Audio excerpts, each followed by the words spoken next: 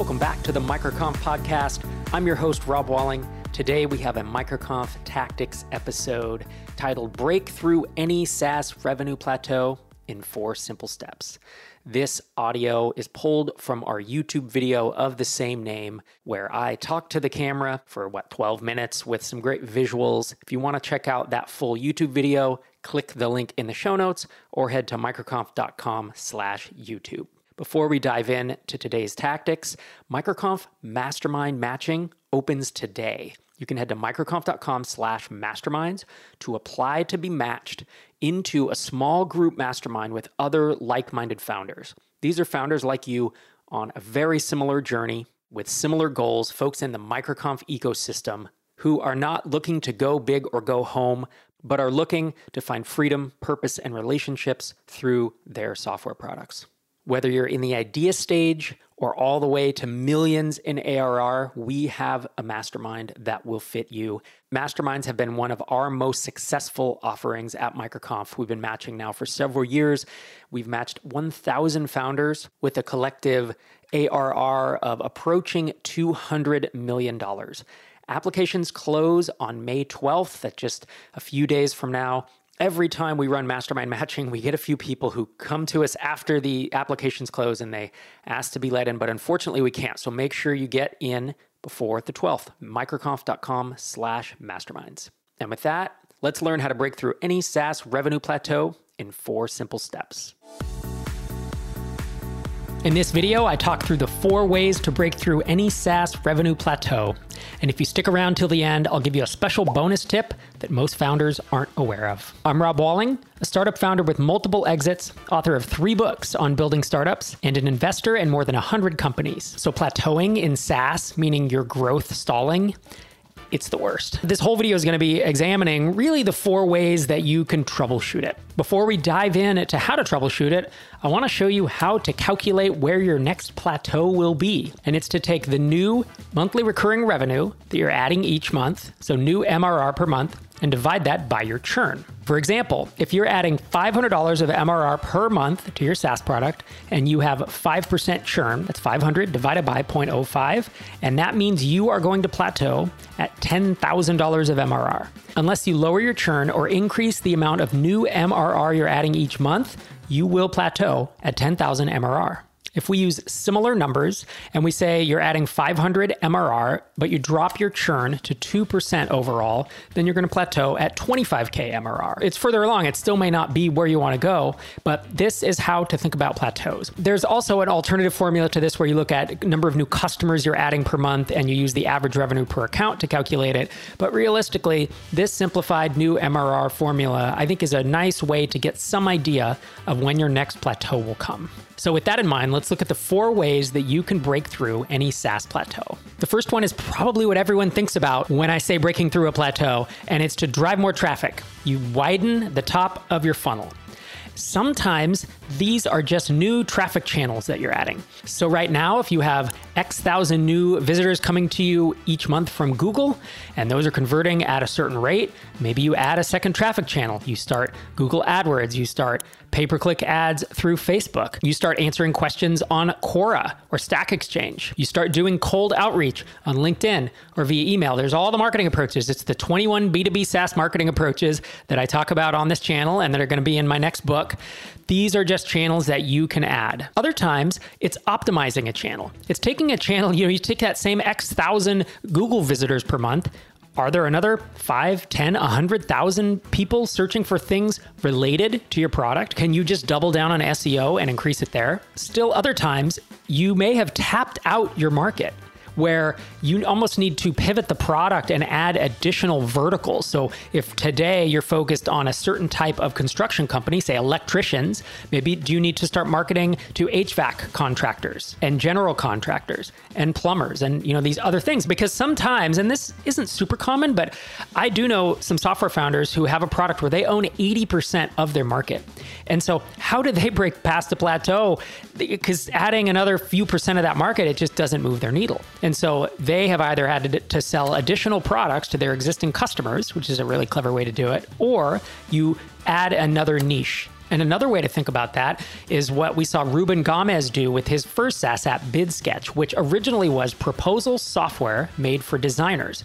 And he quickly plateaued in the design space. There just weren't that many designers sending proposals, and he owned a huge chunk of that market. And so he didn't even add a new vertical. He just expanded it to say, it's amazing proposal software for everyone. It's a horizontal play. And he did what's called a land and expand. He landed in the design space. He got credibility and clout there. He built his brand name. He maybe, stair-stepped his way up if you think about it, because he built himself some confidence. He got the revenue. He got the skill set. And then he expanded to the more broad playing field of anyone who is sending a sales proposal can now use BidSketch. The second way to break through a SaaS plateau is to improve your funnel. It's to make your metrics of your sales or your marketing funnel better. And there are rules of thumb for funnels. You've heard me talk a little bit about them in this channel and on my podcast, Startups for the Rest of Us. But there are rules of thumb both for sales and marketing of if I send this many cold emails, I expect this many replies, and I hope to get this many demos, which lead to this many sales. Similarly, if I'm running a low touch funnel and I'm asking for credit card up front and my pricing is, say, $50 a month, I would expect my website visitor to trial percent to be in the, let's say 0.5 to 1.5%. And if my pricing was even lower, entry level was $10 to $30, I'd want to be pushing for 1 to 2% of my visitors to enter a credit card and try the software. And then with a credit card upfront and on file, I'd be looking to have a trial to paid conversion rate of 40 to 60%. So these are loose rules of thumb that I've used over the years. And this is how you can tell if your funnel needs improvement is, are you inside or outside of these rules of thumb? Have I seen SaaS apps with a 70 or 80% trial to paid conversion rate? I have. That's outside my rule of thumb because that is an exception, but it's kind of the general cluster, the bell curve, if you will, usually falls from what I've seen between 40 and 60% in a low touch funnel with an entry-level price point below that $100 mark. And we've talked about how to improve funnels on this channel before, and I'm sure we will again. The third way to break through a SaaS funnel, and probably the most common, it's the most common that people should do, but I'd say a lot of people avoid this, and this is to lower your churn, because churn is the death of SaaS. Churn is the percentage of people or the percentage of MRR that cancels each month. The hard part about reducing churn is there are so many ways that you can attack it. When I talk about reducing churn, I don't mean having a tactic of making them call you on the phone to cancel, or let's go to annual only, because that, of course, will reduce churn because they can't cancel every month. The problem there is you're masking a deeper problem with your product. At a certain point, you can do these tactics to optimize churn, but really up front, I would want that not to be masked, and I would want to be figuring out what is the deep root cause of why people are churning. To talk more about churn, we have to break it into two phases. There's the early phase where you have weaker product market fit, meaning you've built something that people maybe kind of want and are kind of willing to pay for, but you don't have that stronger product market fit. And once you get to the later stage, it's just a different approach to think about how to reduce churn. So in the early stages, oftentimes you just haven't built something people want, and you have to iterate, you have to listen to feedback, you have to talk to your customers, you have to figure out if you're in the wrong niche, if you have to expand that niche. Is it a product issue? Is it a marketing issue? There's so much that's difficult and complex about this time, way more than I can fit in this video. But early stage, usually when I see high churn, it's that you haven't yet built something people want. Other times, it's because you've built a one-time use product. So you might build a research tool, say, for Etsy sellers to find a product that might be popular on Etsy if they make it. And oftentimes people are selling really 1, 2, or 3 products, but they're not selling hundreds. And so they're going to sign up for your tool, they're going to use it, and they're going to churn after they find a product that they then start going making and marketing, right? It's just one example, but there's also like a PDF conversion. Maybe one time I need to convert some weird file format to a PDF. And so I go searching for this tool, and sure, if you make me pay $9 a month, I'm going to do it, but I'm going to sign up, I'm going to convert it, and then I'm going to cancel.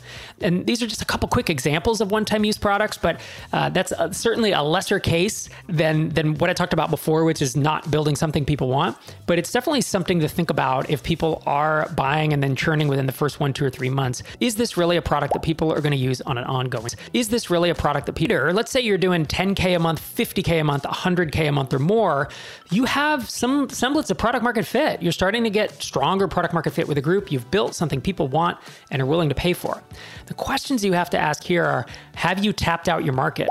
Like the example I gave earlier, do you own 80% of the market? And do you need to either go more horizontal, add in other niches, other verticals, or do you need to add more product lines to your base product? Second question to ask is, you've been doing well, you've been growing. Are there new competitors in the space that are starting to eat your lunch? Are competitors coming in and either underpricing you or, maybe getting in the way of your traffic channels, siphoning off your organic traffic? Look around to see if competitors aren't starting to poach your customers, because that, of course, can lead to churn. If they can go to BuiltWith or Datanyze and get a list of customers who use your tool and they can email them and they have an offer that people can't refuse, you have to be aware of this, and it can absolutely lead to increased churn. And this is where it requires product work and innovation. You have to figure out what the problem is to figure out how to counteract it. Another thing that could be an issue is if you're serving low price customers. You're serving consumers, you're serving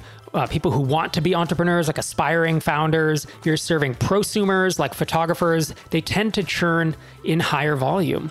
And so with a low price point, sometimes you just can't get below a certain level of churn that is pretty high. And so you have to think about, can we widen the funnel like I talked about earlier, or do we need to start adding on higher price tiers? Whether you go upmarket altogether or just have these pro tiers that bring in bigger customers. You often hear me talk about a dual funnel, and there's a reason that a dual funnel is so helpful, is because you have these low price customers on one end, and maybe their churn's higher with them. It will be inevitably, and then you can bring in larger enterprises that are doing 500 to 5,000 a month, and that allows you to keep expanding even once you top out on your low price customers. The last thing to think about with churn is maybe you've built a vitamin instead of an aspirin.